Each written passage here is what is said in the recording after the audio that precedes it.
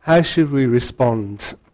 We saw how that woman responded to the Lord Jesus Christ out of her depths of joy and love for what he had done for her. We don't know who this woman was. Some people think it might be Mary Magdalene, and maybe it was that woman that we read about in the Gospel that came, was brought before Jesus to be stoned for her adultery, and Jesus wrote in the ground. Or maybe it was just somebody that had heard the Lord Jesus speaking.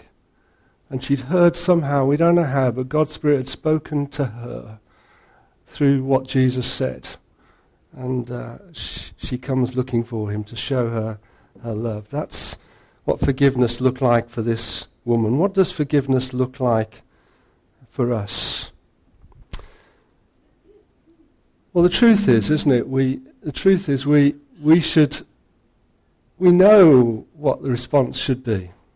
The response should be that we seek to love the Lord Jesus Christ with all our heart and soul and mind and strength, and to love our neighbours, and we know there's a very wide definition of neighbours, to love our neighbours as ourselves. That's what God looks for. That is the right response. If we truly understand what God has done for us in Christ Jesus, if we truly understand all that Christ has opened up for us in this life and in the life and eternity to come, if we understand that, if we had any understanding of that, just even a little understanding of this great big vista that's opened up, then surely the right response is that we would want to love the Lord Jesus Christ with all of our lives, with all that we have. And we'd want to follow his commands to love one another. We express that love for him and for others in a whole myriad of ways. But in the last few minutes, I just want to look at one that is particularly important. And it relates to often what Jesus said himself about forgiveness. He said that we should, well, even as we're taught to pray, isn't it? Lord, forgive us our trespasses, as we forgive those that have trespassed against us. And we could look at other things, quite a few passages, things that Jesus said about forgiveness. And nearly always he connected the forgiveness that we receive to the forgiveness and the grace that we've received to the grace and the forgiveness that we should give to others. He made those direct connections several times in the Gospels. And the writers of the New Testament, Paul and John, I can think of particularly maybe Peter too, I don't know, but they also make those very same connections between the forgiveness and the love and the grace that we've received is the very same thing that we should now be expressing. Again, it can't be of our own. It has to be of God working through us because we haven't got it in us. But by being available to his grace, that somehow his transforming work can work in our lives, that we should forgive. And we should forgive. Jesus taught us to forgive. As disciples of the Lord Jesus Christ, we should seek to honour and obey him in every way. And he taught that very explicitly, very directly. We cannot avoid it. It's not a grey area. It's black and white in that sense. That as we have been forgiven, we must also forgive. And I stop and pause there because I think this is such a big issue for many people. It's been an issue for me, and no doubt it will be an issue again in the future. A big issue. That we need to be able to forgive those who have trespassed against us. And we also need to be able to receive forgiveness from, or at least seek to receive forgiveness from those that we have trespassed against. That's what the Lord Jesus said in clear, categorical terms. No ifs, no buts. That's what I ask you to do. I ask you to do it because the debt that I've forgiven you is just so much bigger. It is so, I've given you so much. I'm asking you to forgive in comparison this much. It might seem huge to you, but compared to what I've forgiven you, it's this small. That's what I'm asking. As my followers, as people who love and follow and seek to obey my truth. And as we do that, we demonstrate God's power and love. I was talking last night to Matt and Margaret about something else that's in Robert Chapman's biography. This is another story. I'm not sure if I've told this already here. If I have, forgive me. But Robert Chapman was a contemporary of Muller. His church was in Barnstable, and there's still a thriving assembly, a church in Barnstable. Darren and I want to know one or two of the people there. Church of over 400. This is the church that Robert Chapman founded all those years ago. And Robert Chapman was a godly man, a very godly man, a very loving man. One day, early on in his time in Barnstable, he was out in the open air and he was preaching. And he was preaching from the Bible. And there was this guy who was a grocer nearby. And he came out of his shop and he was cursing Robert Chapman. And he was cursing him and he shouted at him, he threatened him. He went up to Robert Chapman and he spat in his face while he's preaching. A few weeks later, Robert Chapman was visited by a friend of his. Robert Chapman lived a very humble life. And so although he constantly had people staying with him, he didn't actually have much in the house to feed them with or whatever else. And so this chap said, "Don't worry, Robert. I'll go and get the vegetables. I'll go and get all that we need to feed on for the next however long I'm staying with you." And so he said, "Give me a list, as we do from our wives, a list of all the vegetables and things that he needed to go." Well, we did in the old days. It's all different now, isn't it, with supermarkets, probably. But anyway, Robert Chapman said, "Okay, thank you. Here's the list of all the things we need." He said, "Go and get them from this particular shop. That's the shop to go to." And so this chap went to the shop and he ordered all these things. At the end of his order, the grocer said, "This is a really big order. I'm so pleased you've come here." He said, "But I don't know you. Why have you come to my shop?" And the man just said that, "Well, Robert Chapman told me particularly to come and buy from you." He didn't say any more. He didn't know any more. He was quite surprised, that customer, because this man began to cry. Because he said, "Robert Chapman asked you to come to my shop?" And of course, later the story came out that he was the man who spat, who physically threatened, abused Robert Chapman. But Robert Chapman, without saying any of this to his friend, without making an issue of it, sent him to buy all his stuff deliberately from that shop so that he might show grace to this man who'd not shown any grace towards him. Can you imagine? Here am I don't know how many years later, telling you that story, and I guess that story, if you're like me, has some effect. Can you see how wide, how great the testimony can be when grace is at work? When grace is being exhibited? Can you see how it works its way out? How cycles of ungrace can be broken? Not just in societies, but in individuals' lives. How that brings glory to God. Because forgiveness brings freedom. Forgiving people brings freedom for them and indeed for us. Do you remember? Many of you will remember the story going back to the 1990s of the Enniskillen bombing, won't you? That was a defining moment in the Irish Troubles. On that Remembrance Day in Enniskillen, when a bomb went off at a Remembrance Day service or parade, and innocent people who were at that service were killed, including the daughter of John Wilson. And John Wilson himself was severely injured. And John Wilson was lying under the rubble with his daughter. And she was dying. His last words, he says, his last words to her last words to him was, "Daddy, I love you." And she died. And how did John Wilson respond to this? Do you remember? Well, how he responded went across all the airwaves. Because when he was able to speak after his injuries, which is quite quickly afterwards, he said these words, I bear no ill.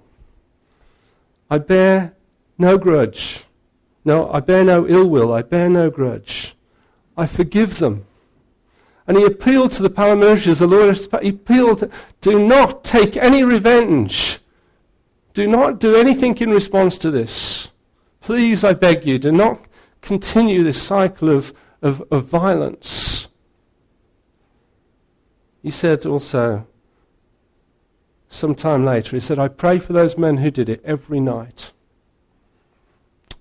And I'll pray for them every night of my life, that they might know God's forgiveness.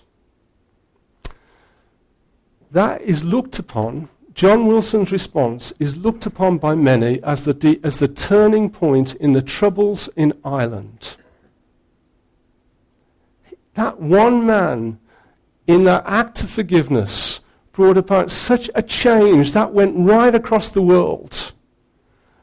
One, it was the terribleness of the incident itself, the actual horror of those people being killed, but it was his response.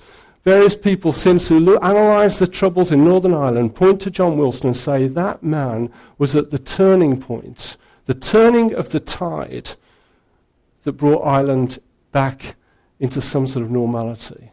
Of course, he became a great campaigner after that for peace. And he used to meet both with leaders of the IRA and leaders of the loyalist paramilitaries. Can you see how it can bring life and health? How it can break the cycle of ungrace, forgiveness?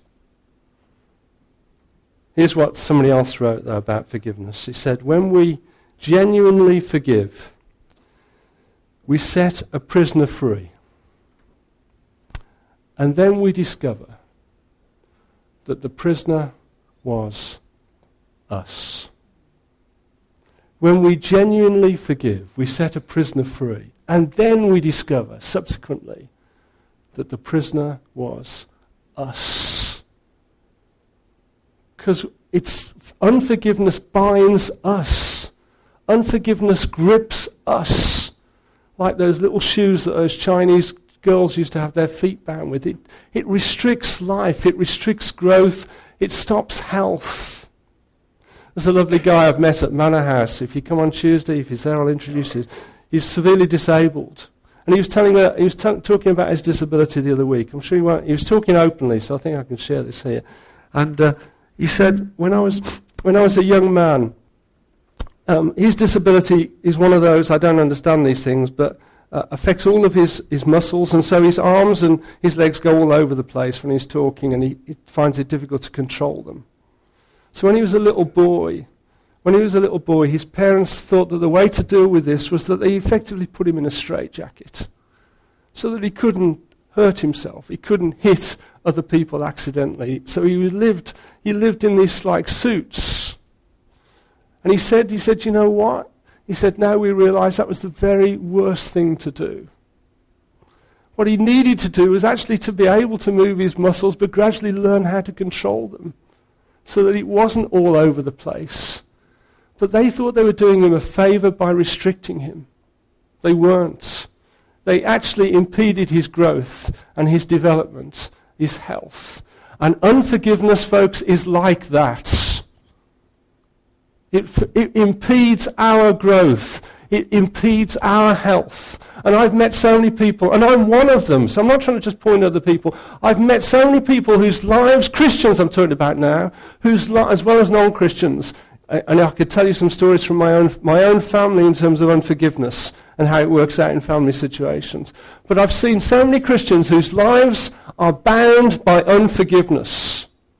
Because they think, in some ways they say they've forgiven, but they haven't. Because actually, and I can tell you one or two stories, but I haven't got time. But if you start to probe, you soon find that they haven't forgiven. Because of the emotions and the reactions that it produces.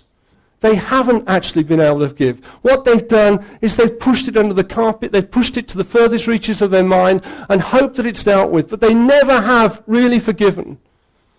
They've never known the release that forgiveness, and it's a process. I'm not saying it's a one-off thing. For most of it, it's a process. What stops us forgiving? Well, we could look at this for ages, but we haven't got time. But basically, it's very simple. Most of the reasons we give, and some of them are right and good reasons in one sense, or understandable reasons.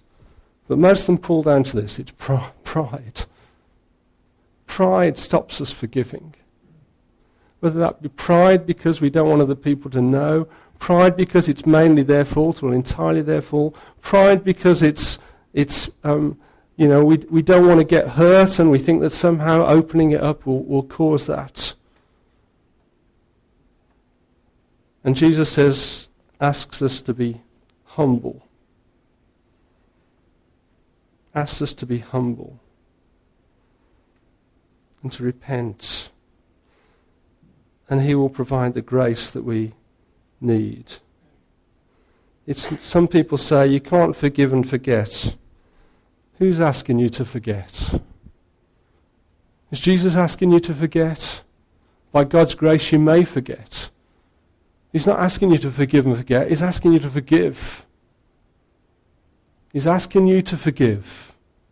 Not wait for the other person to do what they should do. Not wait for the other person to make the move towards you. He's asking us to take the initiative and to do something about it.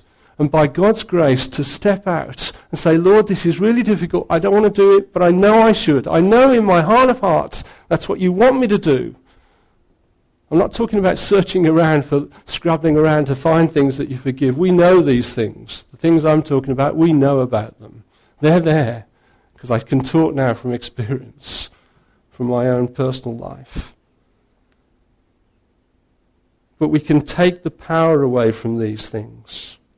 We may not forget, but we can drain them of their energy and their power and their life. Resentment, blame, continues to give them life, continues to feed them. In fact, these things can grow, get worse. But if we choose to forgive and go on choosing to forgive by God's grace, and then they can change.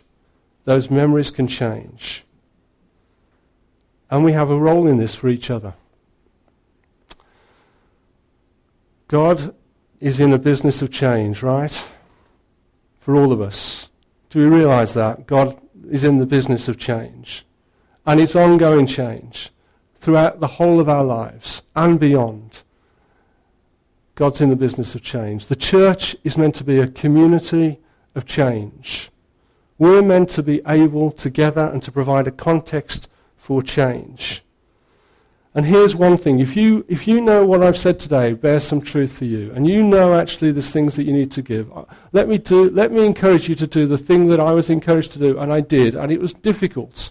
And the first thing I did was to find one other person, someone I trusted, not the person involved, not the person I needed to forgive. I went to this other brother and I said, I need to tell you something.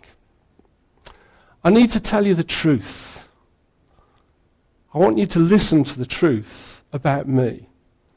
And I want you then to pray with me that I will then now do the thing that I know I need to do, and that's to take the step forward and try and seek for forgiveness with the person who actually is involved. And that's what I did. If God has spoken to you this morning, and I've heard messages on forgiveness before, this is an opportunity, right? Could be a God-given opportunity for you to do something about it. And I'd ask you to do it. Because God wants you to do it. God will give you the grace to do it. God will work it through. It may not end up as you want it to end up. It may not be all roses and all the rest of it. But God can do that. But the truth is, do not just think about doing it. Don't just think, oh, that would be a good idea. If you're going to do something, then do something. And I tell you, often involving somebody else, making a statement to someone that you can confess to, someone that can hold you accountable in a sense. That's one of the ways in which we can be a community of change. And become more like the people that God wants us to be. And people will know the difference. Over time, people will know the difference. By God's grace, let him produce his grace in us. Just this lovely quote to finish with. Tim Chester said, about the need for love and truth together, grace and truth together. He said, love without truth is like performing heart surgery with a wet fish. Truth without love is like performing heart surgery with a hammer. We need truth and we need love. And both of them come from the Lord Jesus Christ, who's full of grace and full of truth.